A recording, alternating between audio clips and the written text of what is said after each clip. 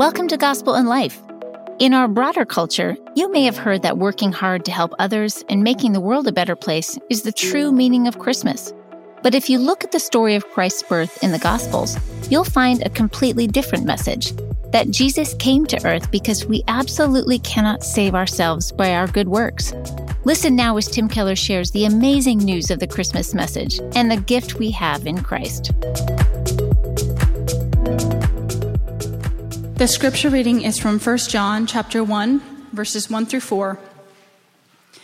That which was from the beginning, which we have heard, which we have seen with our eyes, which we have looked at and our hands have touched, this we proclaim concerning the word of life. The life appeared. We have seen it and testify to it, and we proclaim to you the eternal life, which was with the Father and has appeared to us. We proclaim to you what we have seen and heard, so that you may also have fellowship with us. And our fellowship is with the Father and with his Son, Jesus Christ. We write this to make our joy complete. This is the word of the Lord. Now, at a Christmas service, you can go to a text for reflection that describes the Christmas event. So you can go to a text that has shepherds, angels, wise men, the manger. This is actually a text that's obviously not describing the events of Christmas. It's telling us what they mean. It doesn't tell us what happened. It tells us what happened means. And this is the beginning of 1 John. John wrote the Gospel of John, plus these 3 letters.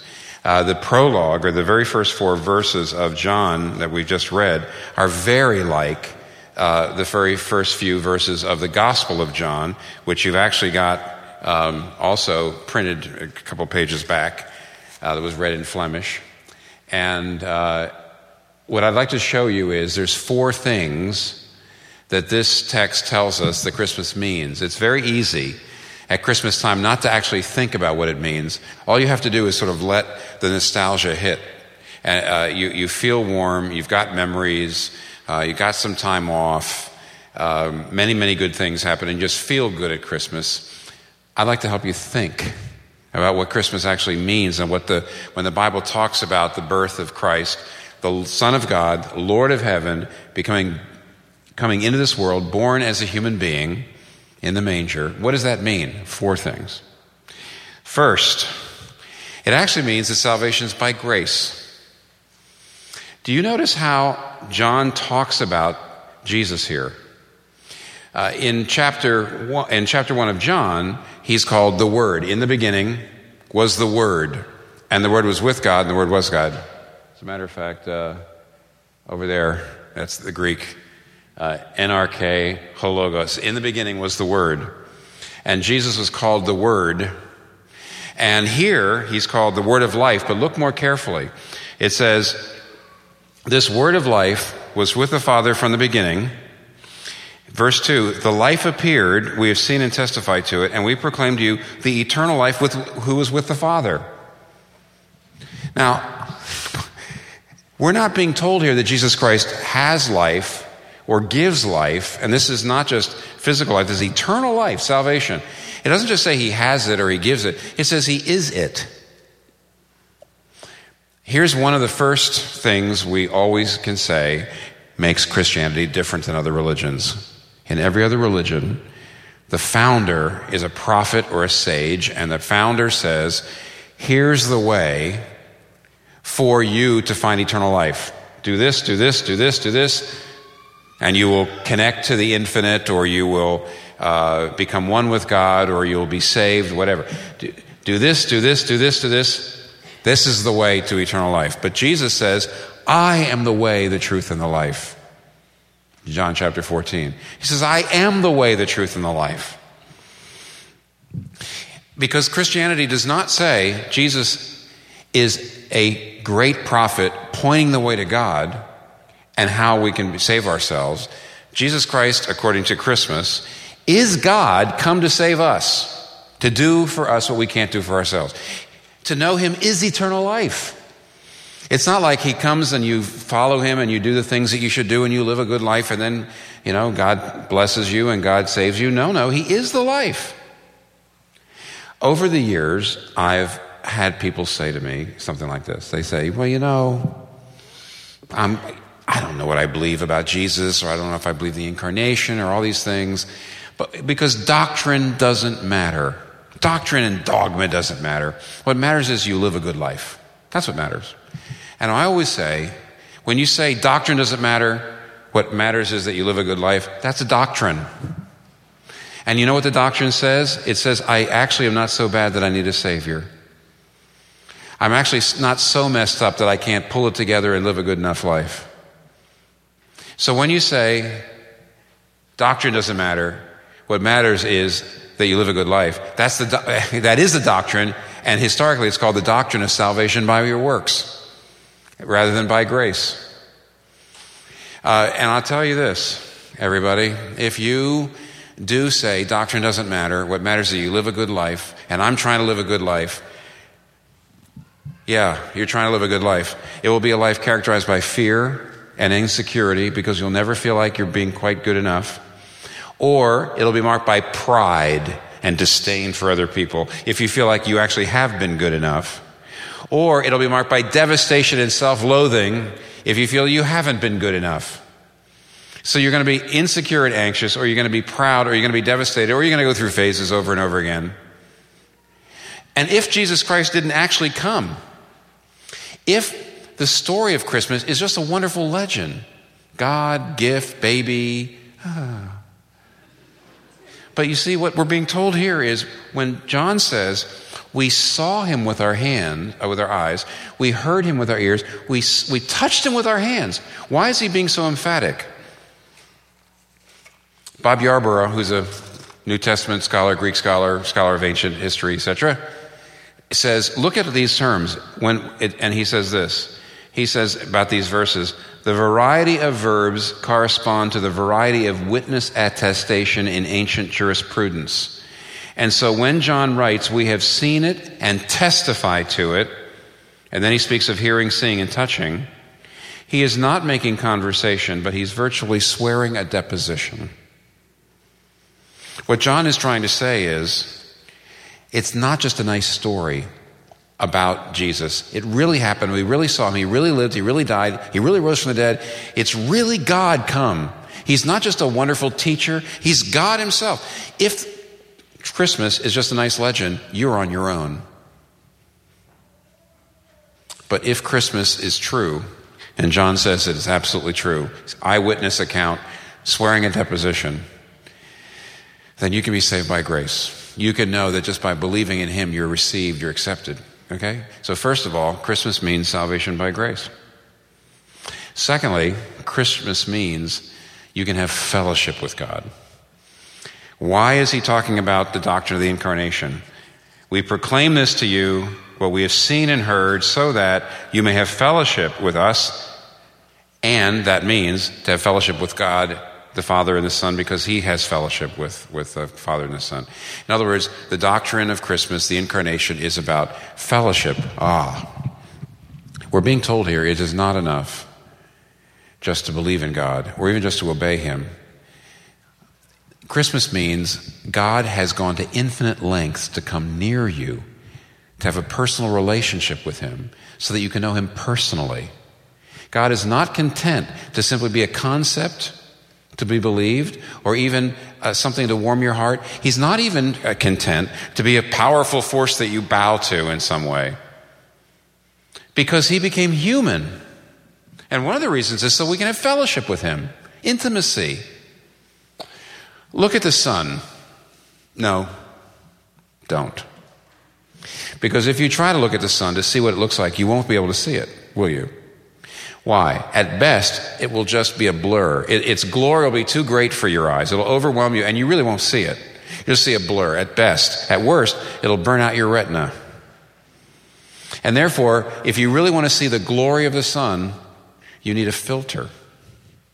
You need something between you and the sun that enables you to actually see the flames bursting on the surface, the sunspots, the eruptions. If you want to see the glory of the sun, you can't just look at it.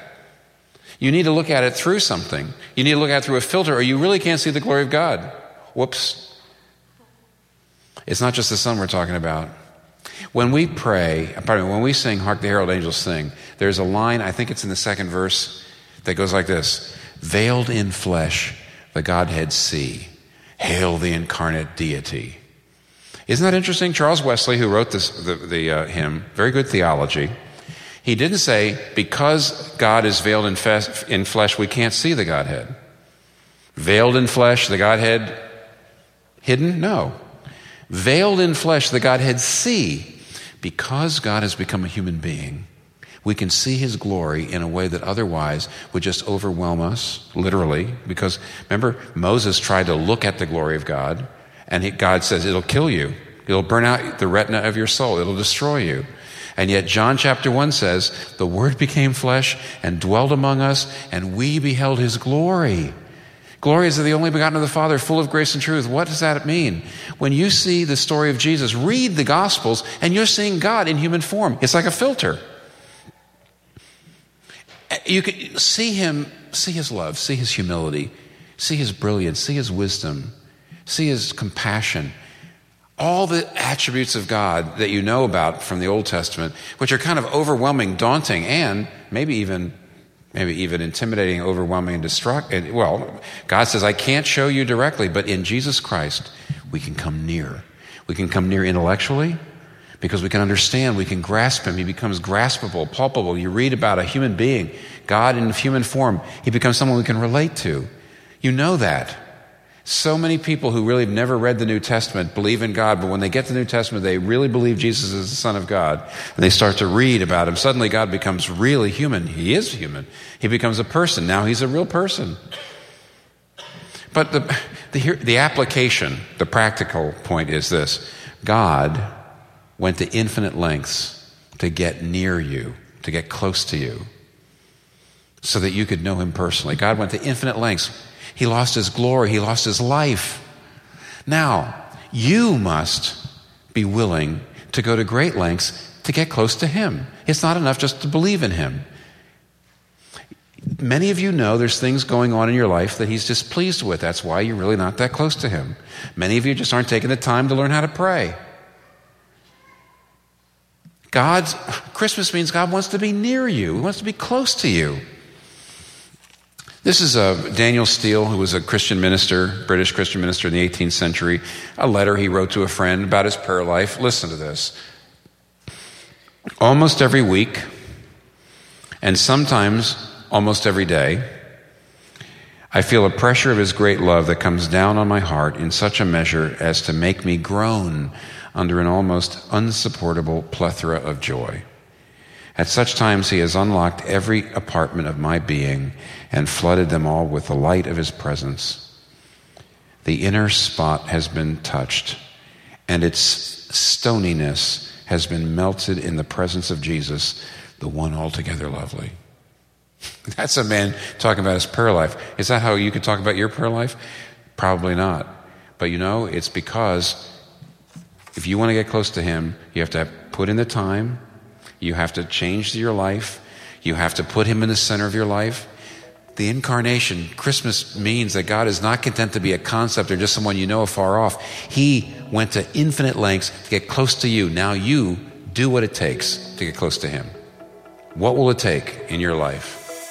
The biblical meaning of Christmas is historical and life-changing because it's the moment God entered the world as a man, born to save us and provide life everlasting to those that believe in him. The true meaning of Christmas is transformational. Kathy Keller recorded a special Christmas message to encourage you to see the hope, joy, peace, and love that Christ brings to us through his birth. In this special video message, Kathy and her son Michael share how the hope and joy of Christmas can help us through hard times and difficult circumstances. You can watch this Christmas message at gospelinlife.com/Christmas. That's gospelinlife.com/Christmas. From everyone on our team here at Gospel in Life, we pray that you and your family have a warm and joyful Christmas.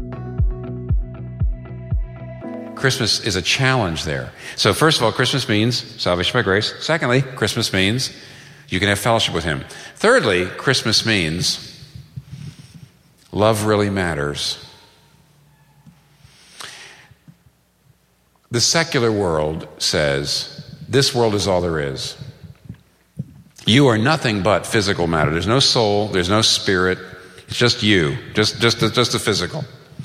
And therefore, everything about you is here only simply because of the process of natural selection. Francis Crick, Nobel-winning scientist, some years ago wrote a book called The Astonishing Universe. And in it, he said something that was controversial, but from the standpoint of a secular view of things, irrefutable. He said, you, your joys and your sorrows, your memories and your ambitions, your sense of personal identity and free will are all, in fact, no more than the behavior of a vast assembly of nerve cells and their associated molecules. Now, what he's saying, again, what he's saying is this. If you have no soul, you only have a body, then your thoughts and your feelings, like you say, love matters, people matter, human beings matter. Those are thoughts, those are feelings, but actually, he says, they're chemical responses. They're chemical things happening in your brain. And so those chemical things make you say, oh, love matters. But the fact is, they're just a chemical response. Well, why are you having those chemical responses? He says, well, science will tell you, because your ancestors had those particular chemical responses in their brain, which led to behavior that enabled them to survive. And all the people who didn't have those particular chemical responses in their brain, who didn't think those thoughts, because they didn't think those thoughts, they did not survive. And that's the reason why today everybody says love matters, people matter, human beings have dignity, but they're just chemical responses in the brain. Science will tell you that human beings, individuals don't matter. The species sort of matters, but only if the weak ones die off, then the species survives. You say, love makes a difference. Love matters. Taking care of people matters. And if there is no other thing but your body, if there is only this world, if this life is all there is, Francis Crick is right. And love is nothing but a chemical response in the brain that enables you to survive. But there's a different way of looking at it. And by the way, I know plenty of people in New York City who believe that. That's what they say. Everything has a scientific explanation. Everything has a natural cause. Maybe there's a God, but we don't know. We must never take that into account.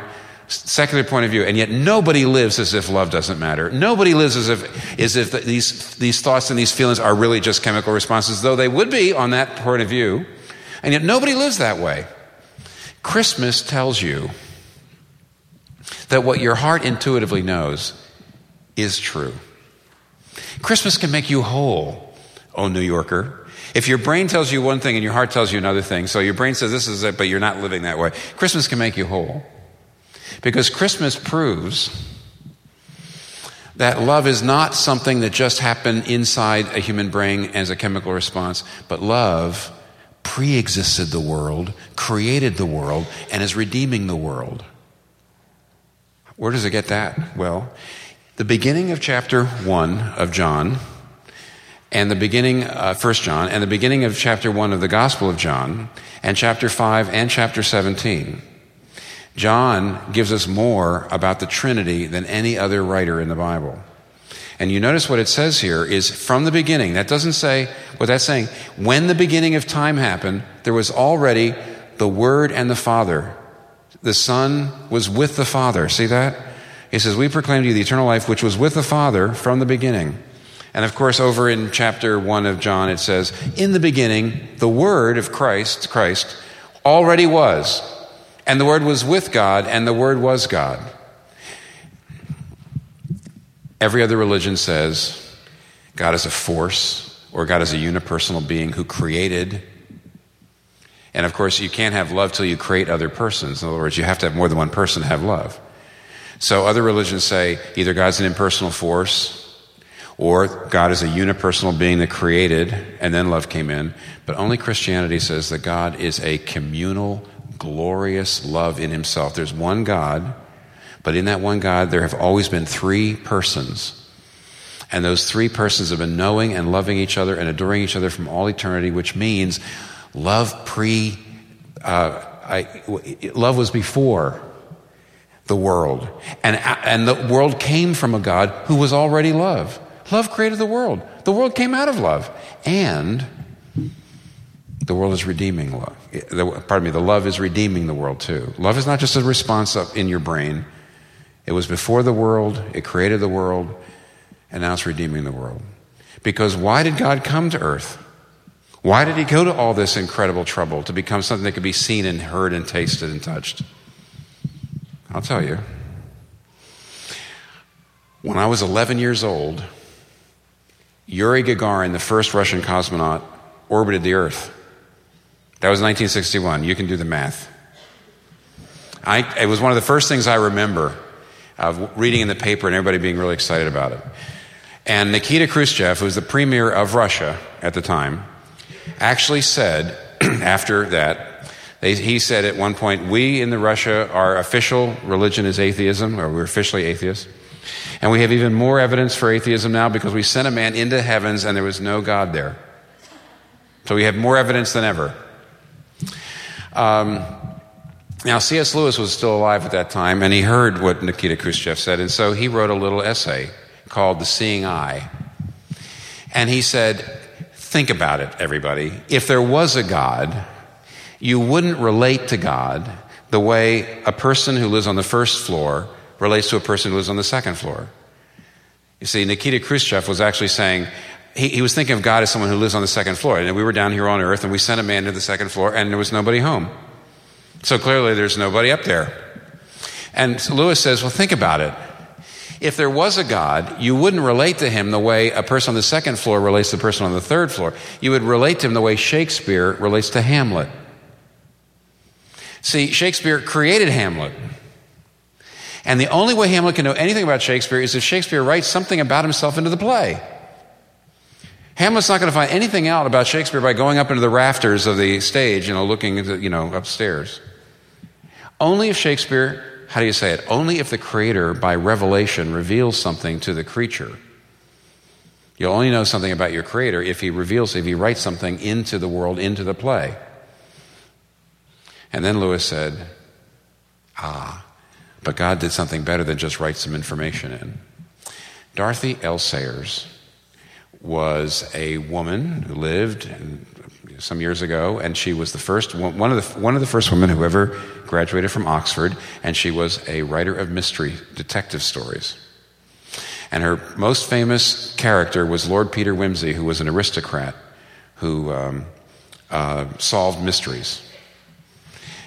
And in the middle of all these novels and short stories about Lord Peter Wimsey, who was a single man for for a big period of time, suddenly a woman appears in the novels. Her name is Harriet Vane. She's not very particularly good looking. She's one of the first women who ever graduated from Oxford. She's a writer of detective fiction. And she and Peter meet and they solve a couple of mysteries, and then they fall in love and live happily ever after. And many people have said that Dorothy Sayers looked into the world she created and looked at the man that she created and fell in love with him and wrote herself into the story because she saw he was lonely and he needed someone to save him. And so she wrote herself into the story, and they lived happily ever after. Isn't that sweet? Isn't that moving? Of course it's moving. And yet God has actually done that. The doctrine of Christmas, the teaching of Christmas, is that the love who created the world and who created us and who knows that we've gone astray and we've gone away from him and we're in a mess. God has looked into the world that he created. He's looked at us, the main character in the world, human race, and he's loved us. And he wrote himself into the play. He wrote himself into our lives. That's why he was born in a manger. And he came to save us, to live the life we should have lived, to die the death we should have died in our place. There's a barrier between us and God, and as everybody knows, when you wrong someone, there's a barrier in that relationship. God has to, until it's dealt with, God had to deal with it, and that's how he came. Love is not just a chemical reaction or a chemical response. We know it's not. We talk about love, and when we talk about love, we talk about forever. I'll love you forever, which is silly. Why don't we just say, I'll love you till I die or you die? But we don't feel that way. We feel like our love is going to... Why do we feel that way? Because love is not a thing originally from time and space. It's come into the world. It's come from somewhere else. Christmas proves that. Lastly, Christmas means salvation by grace, fellowship with God is possible. Love matters, really does. And lastly, it means joy. Notice the last word, the last passage phrase. I'm writing you all this about the incarnation. I want you to believe this to make our joy complete. When Kathy and I only have ever owned one home in our whole lives. We rent here, but we owned a home when we lived in Philadelphia, in the suburbs of Philadelphia, in the Roslyn, Abington area. And we lived on the side of a hill, or kind of a small mountain, so it was a pretty steep incline. And it was a good house, and we had an upstairs, downstairs, and a basement. But the one thing that really puzzled us was how wet and damp the basement always was. Whenever it rained, it would actually fill up with water. It was a real problem. But even when it was dry, in fact, even when there was a drought on, and everybody was parched, and it was hot, and the grass had turned brown because there had been no rain. Even when it was incredibly dry and hot in the weather, it was always damp down there, always wet and damp and mildewy. Couldn't figure it out. And then finally, one of our neighbors who'd lived there all his life said, "Oh, the real estate people don't tell you about this." No offense, real estate people, but there are people like that in your field. The real estate people don't tell you about that. There's a subterranean river that comes, it's underground, and it runs down the side of the mountain, and it goes right under the house. Our water table is like this, is just underneath the basement. And of course, when there's any kind of rain, the water just rises up and comes into your building. But even when there's no rain, even when it's dry upstairs, you might say up on the earth, underneath, it's always, always, always moist and cold and wet because there's a river down there.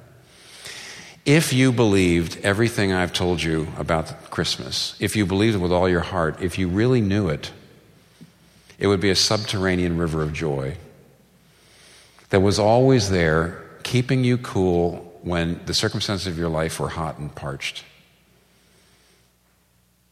If you think of it like this, until Christmas, here was the ideal and here was the real. Here's the ideal: heaven, bliss, happiness, eternity, immortality. And down here's the real: suffering, death, limitation, brokenness. And between the ideal and the real was this concrete slab, reality.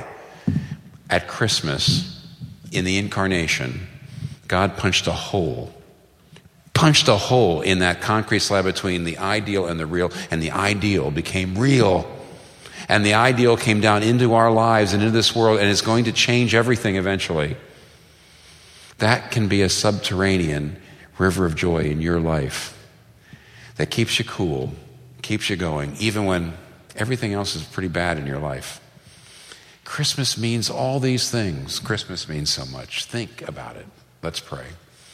Our Father, we're grateful to you that we don't just have to feel good at Christmas in a general way and it wears off. We can think about what Christmas really means, and that can be an anchor to our souls, and it can be a subterranean river of joy.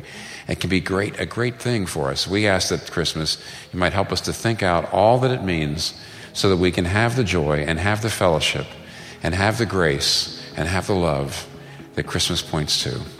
And we pray this in Jesus' name. Amen.